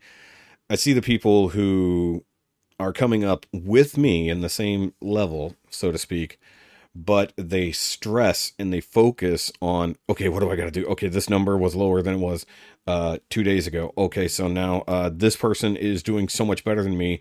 How do I copy them without copying them so that I can get their numbers? So there was one guy I knew who declared another YouTuber his rival, and it was his goal to be bigger than that guy, which by all means there was no way to do because he was significantly bigger. But he basically, it was one of those situations of like, you're my biggest, like they do it in anime quite a lot, you're my biggest rival, and the guys are like, I don't even know who you are, because they set themselves as a target to beat, even though they have no clue that someone else is seeing them in a rival manner. So I watched that particular person crumble a bit when his numbers didn't go right, and then I saw him like start to struggle in okay, I'm going to try this and see if it works, see where the numbers go, and then okay, that didn't work, I'm going to do this, and literally almost like week to week, day to day, altering his content to figure out. And don't get me wrong, there's something in there to figure out the formula, but the problem is when you're doing that as a content creator and you have a set group of people who watch you, they start looking at it like, why are you changing your content constantly? It's like, this is weird. It's like, just kind of do the thing we want you to do. You don't have to do this to get us to watch. But the problem is so many people are not looking for the people who've been here for years. They're looking for the next run of people. They're looking to get that number up because that. Well, I know that's. Go ahead. That's why like Bobby separates his stuff. Mm-hmm. He knows that most people are there for the Transformers, so Transformers goes on his main stuff. He also does. Most people don't know he does Marvel Legends. He does SHF. He does Star Wars, Hot Toys. He does Star Wars. Like he does a Statues. ton of stuff. It's just 10 times as much content on his Patreon. Dude, he put out four fucking videos today. Yesterday. Or 3 videos today and 3 videos yesterday. I mean, so 6 videos, but nobody will ever see them if you're not on Patreon. Yeah, just these several hundred people he has on Patreon will see that. Yeah, but he keeps them separated because he knows that the main reason why people look up Bobby Skullface is because they heard about him from a Transformer group. Those are the ones that are going to sell. So instead of changing what he's doing, he just gives the people what they want, and he offers everything else. And if you want it, you're going to come find it. Yeah. So that is the problem between Hollywood and the digital age, because the digital age is algorithmically driven, and it can be that you have done nothing different and that you've done nothing changed from what made you quote unquote famous, and you will suddenly be thrown out of the algorithm and you will no longer see the same growth that you did. And a lot of people, and I guarantee you Gabby is on that level, cannot deal with that and therefore struggle to stay relevant. One, say there's a lot of YouTubers who switched to Twitch because Twitch started becoming a bigger deal. And mind you, with different rules and stuff like that, obviously allows them to create different content. A lot of people multi-stream, so they're sending it to multiple places. But I've seen a lot of people, including a person that we've talked about on this podcast before, who have left YouTube entirely to go over to TikTok because that's where all of the kids are going, so to speak. So they're finding a different relevance in TikTok, either because they're doing short form content or because for whatever reason, that's where they know they'll get the views. And then and TikTok is obviously notorious for just constantly changing its algorithm for whatever is currently relevant up to the minute, which is fairly well insane, if I'm honest with you. But the sea is wide and the sea is deep, definitely for what we consider content. Mm-hmm. And not to be soapbox about it, but quite frankly, the 15 minutes of fame is 15 minutes. It's not even 15 minutes anymore. It's not even 15 minutes anymore. It's 5. Right. It's worth 30 seconds of TikTok. I mean, it's great and all to have that notoriety, to have that platform. Yes. To show yourself, but have a backup plan, kids. Oh, okay. So don't let that be what defines you, because when it does go away, because it will go away. It always goes away. Exactly. It always goes away. You will be left devastated by it. And like that's exactly right. Yes. I'm gonna quote one show that Dormammu put me onto. It's called Only Murders in the Building, and there's this elderly lady. Need to watch it. She's getting ready to retire from her job, and somebody asks her, like, what's your nugget of wisdom type thing, and her answer was, always love more than one thing, because if you only love one thing and it goes away, you have nothing. Yes, exactly. And that's 100%. The thing is, you can't 100% lock yourself into one singular thing, because when it goes away, because it will, it will go away, then you're left with nothing. But the voices in your head telling you that you're a failure, and you end up back in the situation that started this whole conversation. Yes. And I 100% have been through this, which is why my channel has changed over the years. And some people have complained recently about the lack of Gundam content. Is like, well, it's because I love so much more than that. That's also why I have 4 fucking different channels to separate out that content. So the reaction channel, the podcast channel, like right here, while there's a lot of relevance in what we do in here to nerd culture, obviously, it doesn't fit into what people came to my channel for. So like the main Shoki Reviews channel for the last couple of years has been very much circling around transforming robots, not necessarily around Gundam. But prior to that, Gundam was the 90%. That's the main draw. And some people have complained, and yes, I will be doing more Gundam related content coming up, because 1, I need to get through my backlog. 2, it's more that, and one way or another is a thing that does help with mental health, building stuff. And for a lot of people does help that. Being creative does help that. Keeping your brain active. That too.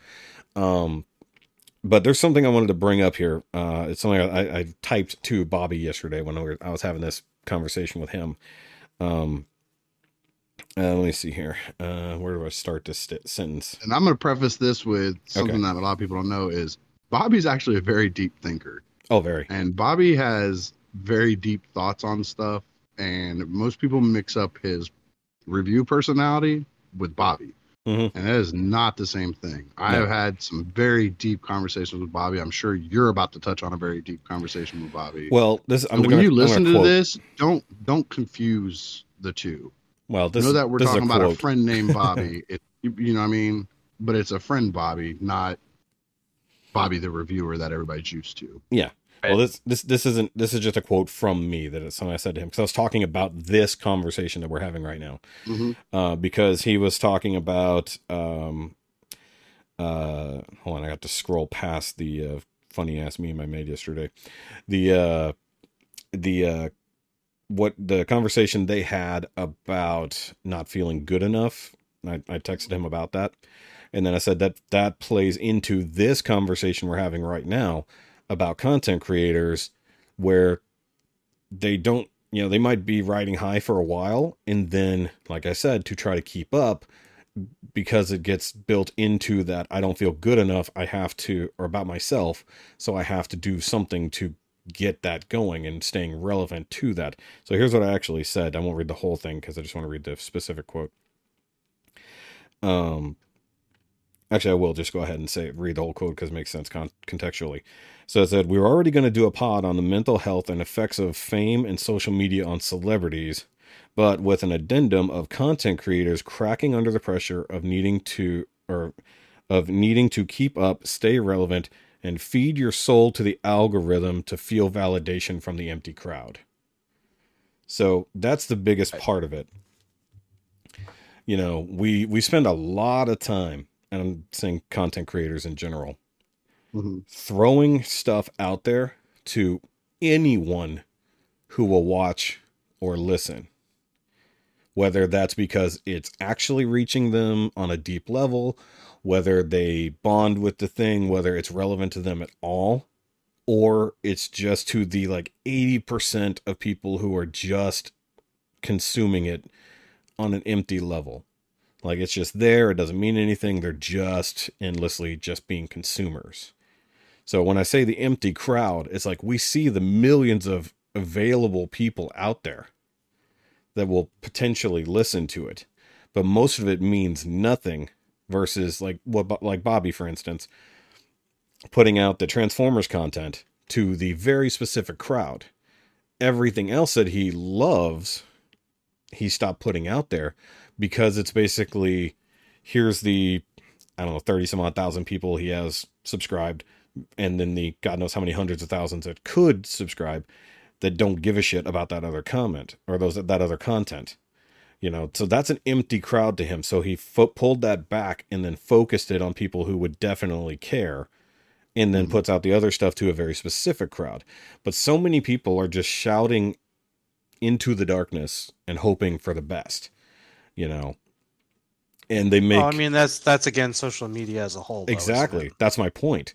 Is like, because YouTube is social media. It's like, don't ever break that down. While it might be an entertainment platform, it is 100% social media, because we have the direct feedback, we have the likes, we have the dislikes. Well, we used to have dislikes. We have the content, the content algorithm based service. We get fed things based on the things we looked at, or the things that certain people deem us worthy to be seen, which is the other part of it. So the relevance thing, okay, how do I put the exact right hashtag so this will be seen by the right amount of people? How do I manipulate the thumbnail or the title to catch everyone's eye? Which I guess is how the Anne Heche video got so many views.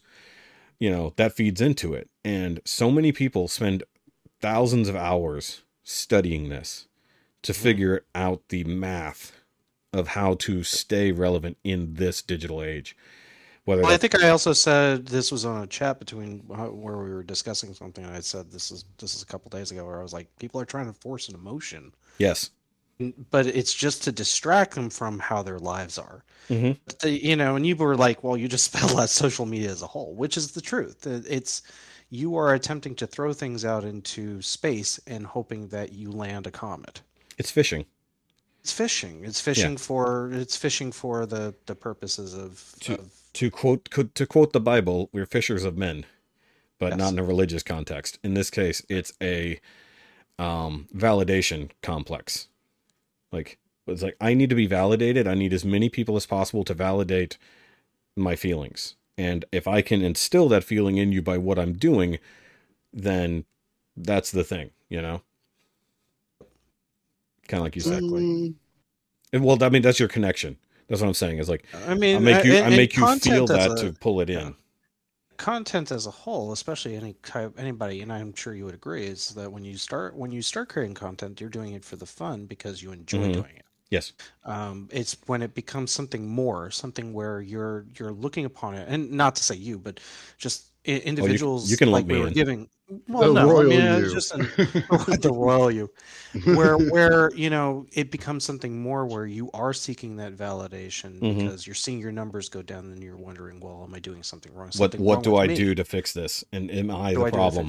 Yes, right, exactly. Yes, and I think, and I'll tell you right now. So on the reaction side, there are, and I follow a handful of reactors because I really like what they do, but I stopped following. And you mentioned earlier the reacting to other reactors, and this is kind of how this came up, because I've had this conversation with Christine the other day, and I'm not gonna throw the people under the bus she mentioned, but she said there are reactors that she somewhat follows, or at least checks out their stuff, that clearly are only doing it to feed the algorithm. They're only looking at specific things because it's the hot thing. It's what's going to drive views to their channel, but it makes their reactions empty because all they're doing is just trying to feed into it. And people feel that the lack of what's the word I'm looking for? Not genuine. What's the other word I'm looking for? Genuine, real. Why is the word escaping me? Authentic. There you go. Authenticity. And I think, and that's something, not to toot my own horn, but that's something a lot of people have said, especially when it comes to my reviews, because I've seen reviewers do it too, where they just buy the thing that's hot and they try to put it out there so they'll get views. You know, they're like, okay, this toy line is getting all the views right now because it's brand new, and because people on this end of it, behind the camera as it is, also have FOMO in the same way that people just buying the product also have, like, ooh, I need to get that. But on our end, it's like, ooh, I need to get that so that people will watch my channel. And I'm guilty of that too. There was a time where I was doing the same thing, and then I realized, why am I doing this? It's like, I might actually like these things, but I'm only reviewing them because I know they'll get me views. Well, I know I had a friend who was a reviewer, local to me, and he was big in the have to get it first, have to get it out there to get those numbers and those views. And so when all the COVID stuff happened and it was messing up shipments and people weren't finding stuff and it was all going to one area and not another. He wasn't able to get his hands on stuff. A couple times he paid the high price to get it sent from somewhere else to get it faster. 100%. And in between, he was doing regular, just, I found this at Walmart today. I found this at Target today. I found this at Walgreens today. He was doing regular videos too. And he was literally comparing the numbers. Yes. Like, you know, I got this. I checked, I typed, I looked in YouTube, and I'm the third video up with it, and I have X 100,000 views. But then I got this yesterday, and I have 30 views. And it started beating him up. Like, he's like, so they don't like my reviews. They only like what I'm showing, so therefore they don't like me. I had this conversation repeatedly with a reviewing friend of mine who actually lives up there in Maryland, and he ended up every other week. My friend ended up giving up. He quit. Like, his channel's still live, and I think once every few months he just throws some random shit in there, but he just kind of gave up on it all. It beat him down. And I guess you're a creator. See, I don't have the behind the scenes stuff, but he's shown me stuff and talked to me about stuff. And one of the things that the people can do on there is they can not only see how many views, they can see how far into the video the views are going.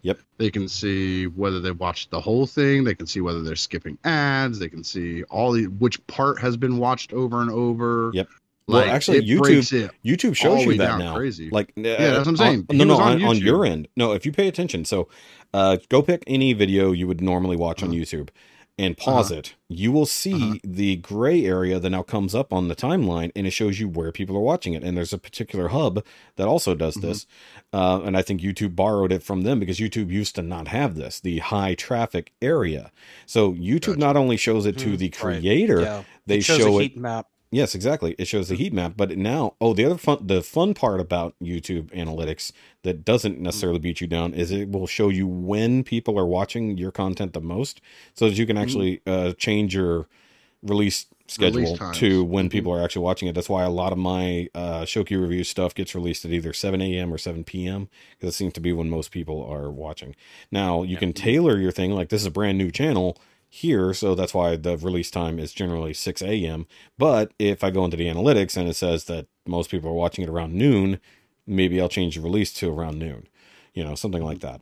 So I probably do need to do that to maximize our views. The heat map was actually always there. It just it's just become more prevalent because creators were asking for it. Well, I'm saying, like, you're right on that, but I'm saying, like, on the consumer side, it's there. Right. It wasn't always there. It was always there. Yeah, it wasn't always visible. Yeah, now it is. The curtain was there. I think I noticed it. I think I noticed it like 2 weeks ago. I was going through a video. I was like, wait a minute, because I saw the hump. I was like, huh.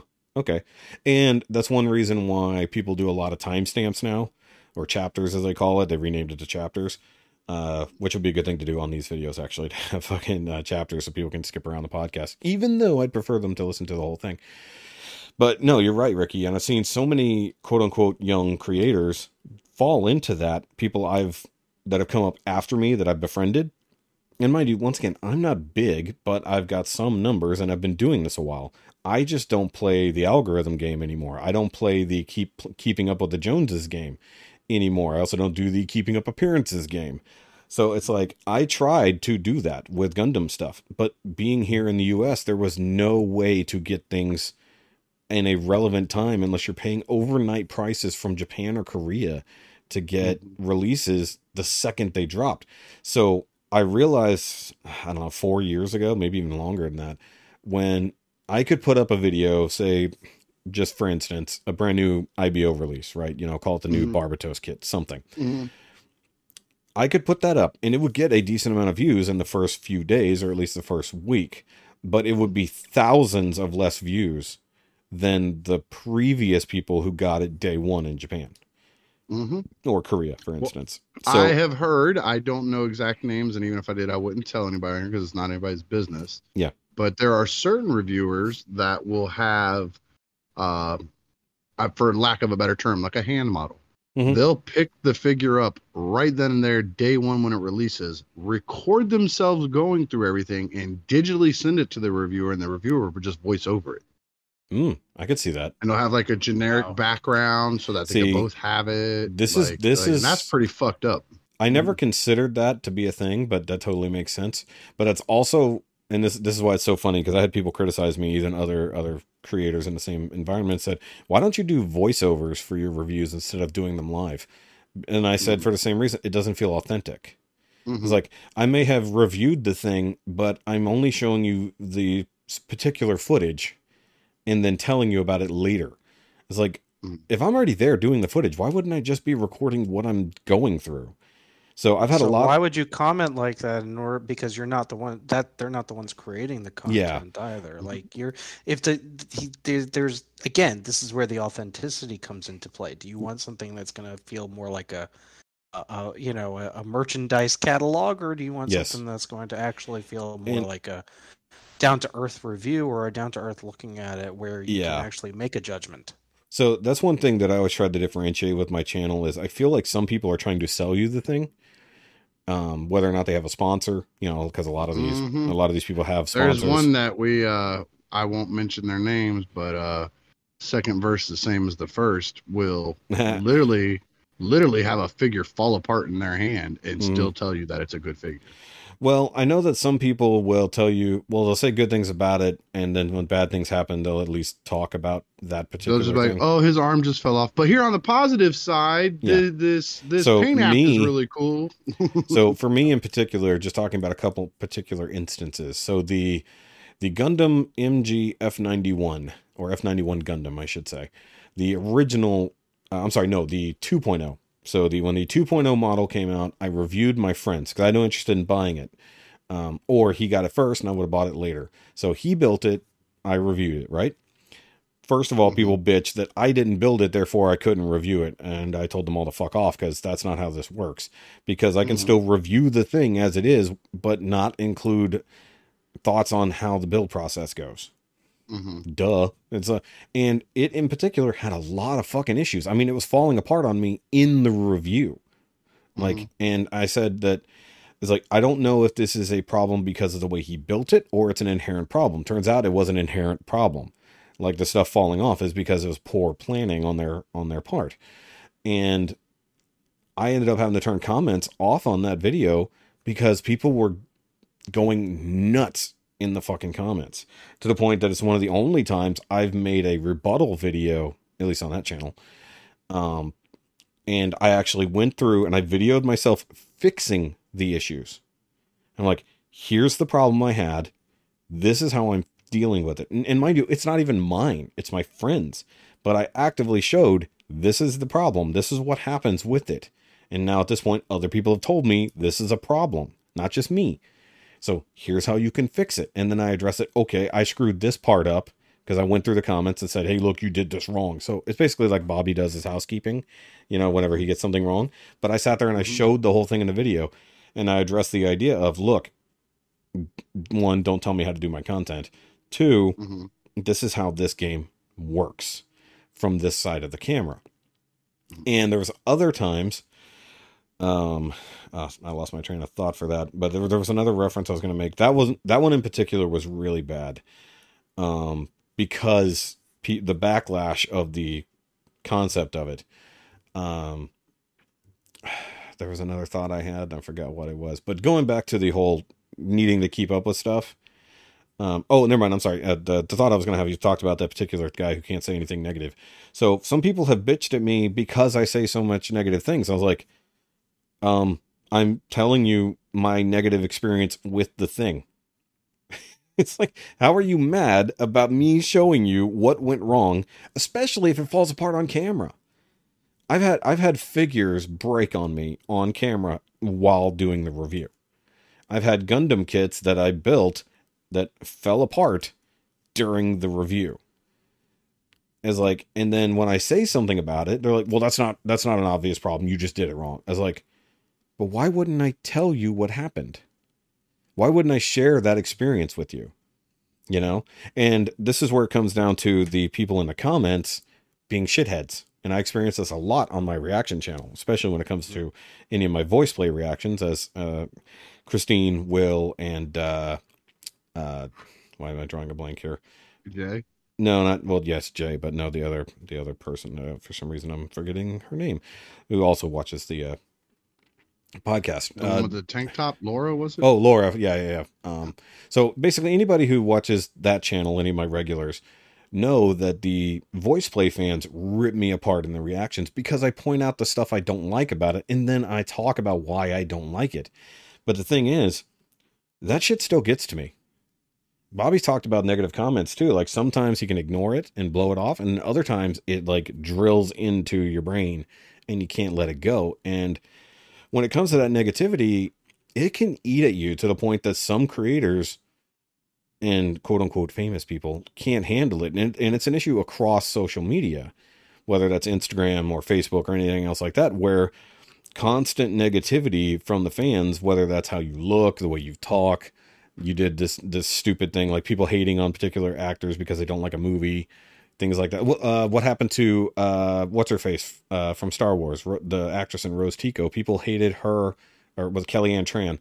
People hated, yeah. So people hated Rose so much that they Tran, Moises Ingram, Moises Ingram. Yes, they got bullied off of social media because people hated their characters in a fucking movie. So, well, that's what's his Joffrey too. Yes. From Game of Thrones. Jack. People were like spitting on him in public because of his character to the point where he doesn't want to act anymore. Yeah, exactly. I mean, I also probably would want to take a good break from acting as that character. But that and then Anakin. Yes. The Jake Lloyd. Lloyd. He completely quit everything. And then we're talking about mental health issues and how it leads people. The actor who did Jar Jar Binks. And yes. I am not a fan of Jar Jar Binks in Star Wars, but that's not the actor, that's the character. And he wasn't even on screen. He literally tried to kill himself because of how he was treated, because of his character that he played as Jar Jar Binks. Exactly. He has a super sad story. Like I watched a video on him talking about it, and it's heartbreaking to think that people can walk up to a total stranger that they think they understand because of a CGI character that they played in a movie, which was just a job that they did not write their parts. They did not write how they were supposed to act it. No, they showed up, they did what they were told to, they went home, and they talked to him and treated him so badly he almost killed himself. Like he tried multiple times. Yeah. I will say this, and this is one of the few times I will actually curse because it is an actual real thing. Some 20 plus years ago, Penny Arcade, which is an online strip, had developed something called the Greater Internet Fuckwad Theory. Yes. And that theory is that the internet plus anonymity equals asshole. Yes. 100%. Keyboard warriors. Keyboard warriors. It is a concept that is tried and true still to this day, where and again, this is where I kind of soapbox a little bit, where your anonymity should never equate to your personality. So if you're listening out there, we love you, but please treat your persona as you would in real life, because it will catch up to you. I have known too many people that have two different personas between online and in reality. If you're not kind to others in a virtual space, imagine how you are in reality. Mm-hmm. And maybe rethink where your priorities should be about that, because treating others, and it doesn't matter if they're popular, it doesn't matter if you think they have a thick skin, just treat people nicely. Don't be an There's asshole. no shit. Don't be an That's asshole. it. There should be Refer to no previous conversations. refer to then. Don't be an previous- asshole. Yes. Yeah. Yes. Okay, so this one thing I want to bring up, because it, even though we didn't talk about it in this episode, with She-Hulk and the Lord of the Rings that have now dropped, and I believe, well, maybe not so much House of the Dragon, there is so much backlash on these internet anonymous assholes that actors, directors, and everything else like that involved in the movie are now turning into assholes themselves online in retaliation. I'll say, okay, you don't like a TV show, so you get to go be a dickhead on the internet to the point that you think you're going to have some greater effect. Like, if I'm an asshole big enough about this, they're going to take it down. And actually, some people have fallen into that realistically. Or technically, there's the positive side of that, and that's how we get the Snyder Cut. But that wasn't assholes. That was different. But the outrage towards actors, directors, or even studios because a thing was made that you don't like, or you don't like how this particular character was played, or you think that whatever, who cares? This is what I said last week on our episode. I am fucking done with these dumbass internet arguments about good or bad. It's like, it goes back to if you like it, you win. But the problem is that we're now changing to, if you hate it, you win. And that's where so many people, actors, actresses, whatever, are probably breaking down because of this now it's cool to hate things mentality. Right. And that's why, and this was an article that we also read in regards to Tom Holland giving up social media. Segue. Where he's basically, it's hard for anybody, regardless of whether or not they're popular or not, to not go online and want to see what other people think at times. You remember back in the day, there was that game where you Googled yourself to see what would pop up? Yeah. Right. Like, that was pre all this social media stuff. I remember people used to do that shit. People and anonymous people can be vicious. And, again, if you're not treating somebody, even if they're famous or not, like they're not human, it's not fair to them. And so Tom Holland, he basically said nope. And he basically cut off his, he stepped away. He's saying, I'm stepping away from Instagram. I'm stepping Twitter. away from Twitter. Twitter is the worst thing we've ever Twitter's created. A garbage can. No Twitter, offense to anybody that loves Twitter, but it's a garbage can. Offend them. I don't care. Twitter, I technically quit Twitter because I don't use my account. I signed out of my Never account. had a Twitter. Thank you very much. But I've one reason I left Twitter was when they started canceling people, like when cancel culture really ramped up, so that even if you just threw out a differing opinion, such as one that potentially cost me a lot of friends in the last couple of years, mind you, not being evil about anything, not being an asshole about anything, just having a difference of opinion. And I recognized very quickly that if I were to express this opinion on Twitter, or technically a lack of opinion, because I didn't actually express my opinion, I just expressed there could be a difference of opinion, that alone could have the Twitter mob coming after me for something I actually technically didn't say.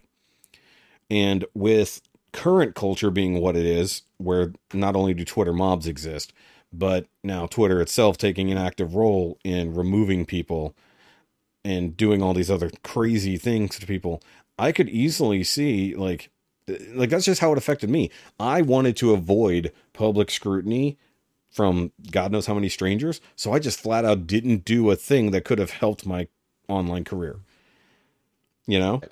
So like, I tried Twitter, but then I realized, what's the point if one of X million number of people, where again, you're just screaming into ether. It's photons, people. There's no substance behind it. And to be honest, granted, there is history, and that's pretty obvious. There's no that the substance behind it is literally of people screaming into a vacuum, and sometimes not screaming the best things either. Because look at how many people wind up saying things, and then it comes back to haunt them years later. I mean, we've seen this enough with a lot of directors, and we've seen this enough with people of fame or anybody that has any type of legitimate public appearance. These things come back to bite you. Never forget that the internet, in this day and age, the internet does not forget. It may have in the past, it may have Yeah. 20 years ago. The internet is forever. The internet is forever now. You say things. This is something You that can is say permanent. something. You can say something terrible. Say Instagram, Twitter, Facebook. Someone will screen cap it, even though you realize what you did in less than 2 minutes, and delete it. It's out there forever now for public scrutiny. And I wanted to add in something there. I think Twitter is like anal because most people are intrigued by it because it sounds like a good idea. But very few people can handle it. Very few people can actually handle it. Usually it involves, someone fucking someone else over, but in the end, you just end up with a whole lot of shit. So Butthurt. and you end up butthurt. Thank you for completing the thought. Thank you. So it's a terrible but hilarious analogy. But it is a thing. A lot of people get broken because of Twitter, because of the mobs, because of criticism. And one thing we didn't really get into with the young females, for instance, a lot of the criticism they're facing isn't about their acting choices. It's about their looks. It's like, oh, well, I don't like your haircut in this. Oh, that dress is fucking stupid. Oh, you're a little too heavy. I forget which person. Let me double check. I think I left it up here. Who is this? Oh, Holly Madison, which I guess is a Playboy person. Basically, she suffered from body dysmorphia because of criticism online, and she couldn't see herself. Like, she said, okay, maybe my thighs are too big or whatever, and I need to lose 5 pounds, even though she's insanely hot. Because of this concept of, I need to look beautiful for these posts, or I have to look a certain way, I'm now going to purposely affect my own health and my own body to do that. And this is a huge thing that Instagram actually did. Like, and Facebook also, it plays a part of this, and this is some of the sickness that comes from social media. Facebook actually conducted psychological trials on people. Technically against the law. Because it goes against the Nuremberg Code in a lot of ways. Not to get on a soapbox.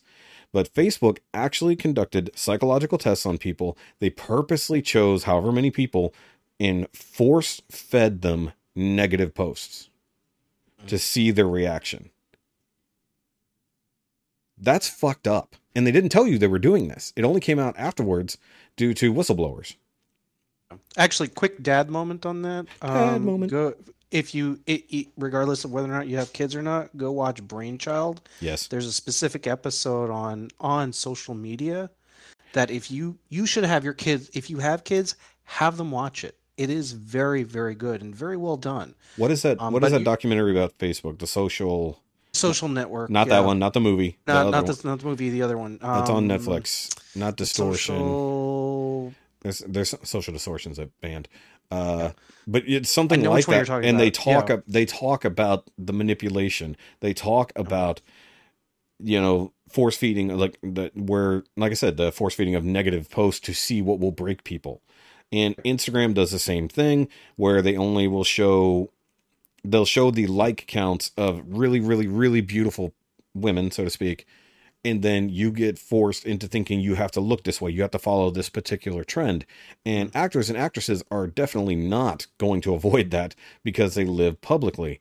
So you'll see a lot of that. Forget the effect of normal people. Expand that out to normal people who've now been elevated to famous status. Right. And that all of that feeds this horrible cycle of depression, anxiety, especially when it comes to wanting to live up to not only a visual standard, but a social interaction standard online. I need more likes. I need more shares. I need all these other things. What do I got to do to build that up? Oh no, this negative story came out about me. How do I fight that? When it could be complete horseshit that someone made up, not an actual story. And then now you've got this barrel of anxiety that someone dunked you into. And like, what do you do? Especially as a young actor or actress, some of these things just lead into actual mental problems they didn't have in the first place, you know. So basically social media sucks and Hollywood is evil. Let's excluding the predatory behavior of specific directors and studio heads. It's harder to be kind than it is to hurt, folks. We know this. Be kind. That's why Ricky's such an asshole. I mean, I guess so. but we like Ricky. Ricky's curmudgeonly. Sometimes. No, I'm reactionary. Yeah, if I'm an asshole towards you. You probably earned it. Yeah, Ricky's reactionary. Ricky's not a curmudgeon. I'm more of a curmudgeon. It just doesn't come out here. I'm definitely the get off my lawn type. But I'm the one who waits till you get on your lawn and then throws shit at you. So I'm reactionary. Ricky, you're the kind to grow pot in your neighbor's yard so they get arrested.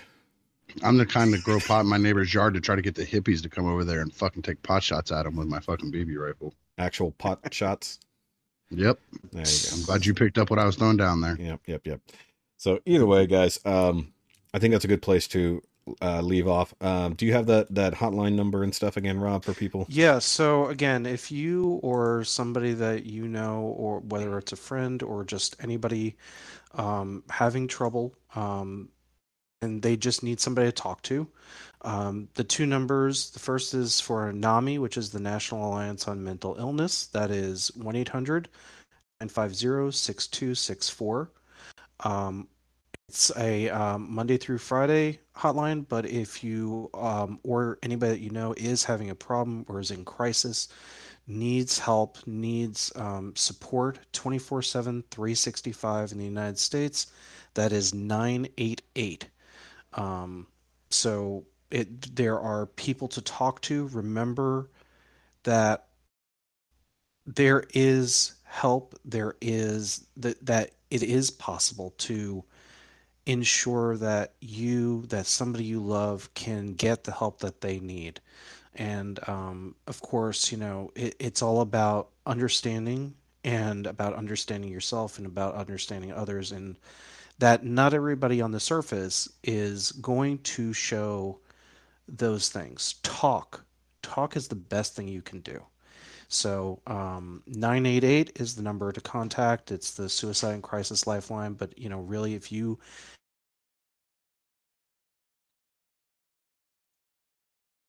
need points of contact, if you need to, there's plenty of resources all out there. Shoki has mentioned them, whether it's Talkspace, or there are several out there where you can find a therapist, and most of the time, a lot of the time, there are resources that you can find that are free. Yes. One thing I wanted to shout out, I missed with the Tom Holland story. He does help sponsor an organization or charity that helps teenagers with mental health issues. It's called STEM4. So, for younger people who may have, because young people and old people, while we may have similar problems, we don't suffer the same things realistically. That's actually an international group too. So good. They have resources on their site that help for those that are overseas.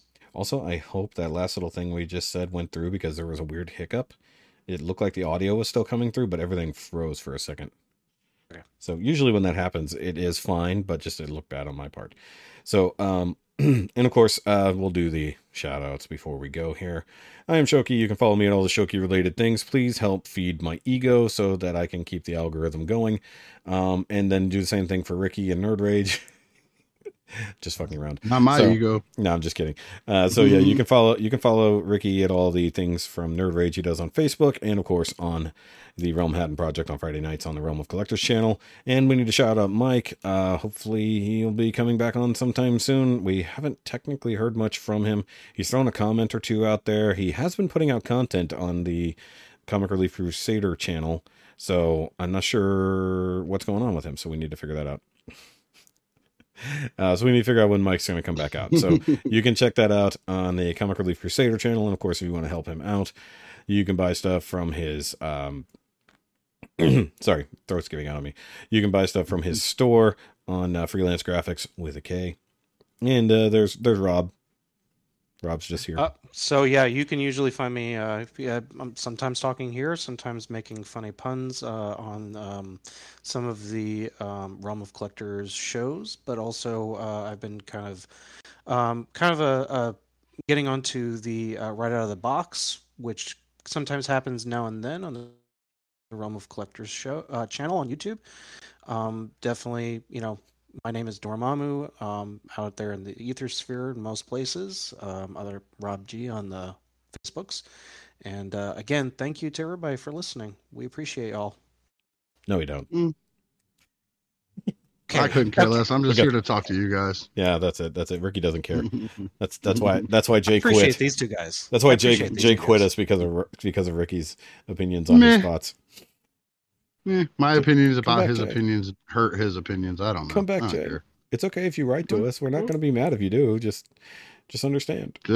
Just know that if you make an opinion, I'll have an opinion too. Yes. And we'll both just have to be adults about it. And if you guys want to actually voice your opinions to us or thoughts or give us ideas for things, you can do so at nowyoumade.it@gmail.com. Actually, I had an idea for a top 5 list we should do sometime soon. Also, another past, present, future idea that we had not long ago we should probably also do because it would be fun. I want Miss Christine to write us in again. I liked her email. It was very concise. It was broken down properly. It was easy to get through. She might. Her writing. I don't know. Christine really focuses on food. So if we do another food episode, she'll probably be on board. And there was one other thing I wanted to say, and I forgot what it was. Comments. Comments, please. Comment down below if you have thoughts and stuff like that. Emails are great, but unfortunately, they don't feed the algorithm. So actually having interactions with you guys in the comments, whether you're Will or Jay or Christine, by all means, you can do that. Will needs to write back too. I haven't heard from Will in forever, man. I haven't been told busy. I was writing a long time. Will's been busy. He's in the live stream, but he's been busy. Actually, happy belated birthday to Will. It was his birthday, not yesterday, or no, I'm sorry, not this past Friday, but the one before. We kind of missed it, but it was his birthday. Happy birthday, dude. I miss you, man. Come back and tell me I'm right, because Dormammu says it every once in a while, but he whispers it, so very rarely gets picked up on these things. So yes, but I need somebody to come on here and tell me I'm right about. Yeah, but we do have a whole Shoki was right section now. Yeah, it has 2 comments and they're both from Dormammu. So exactly. So actually, I'm gonna make a whole voiceover thing just for the Shoki is right segment. Boop. Like, what is Shoki about? he's gonna read both of them. Exactly, all 2 of them over and over again. So with that, guys, bye. Bye. That's actually Rob's only second proper bye. I was gonna say he actually got to say it at the end of the show. Made it, folks. Do I get my 9?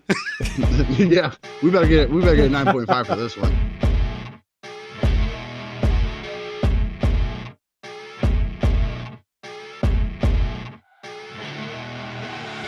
I see her rolling up, Uber black Cadillac, high heel boots and a sexy body full of tats.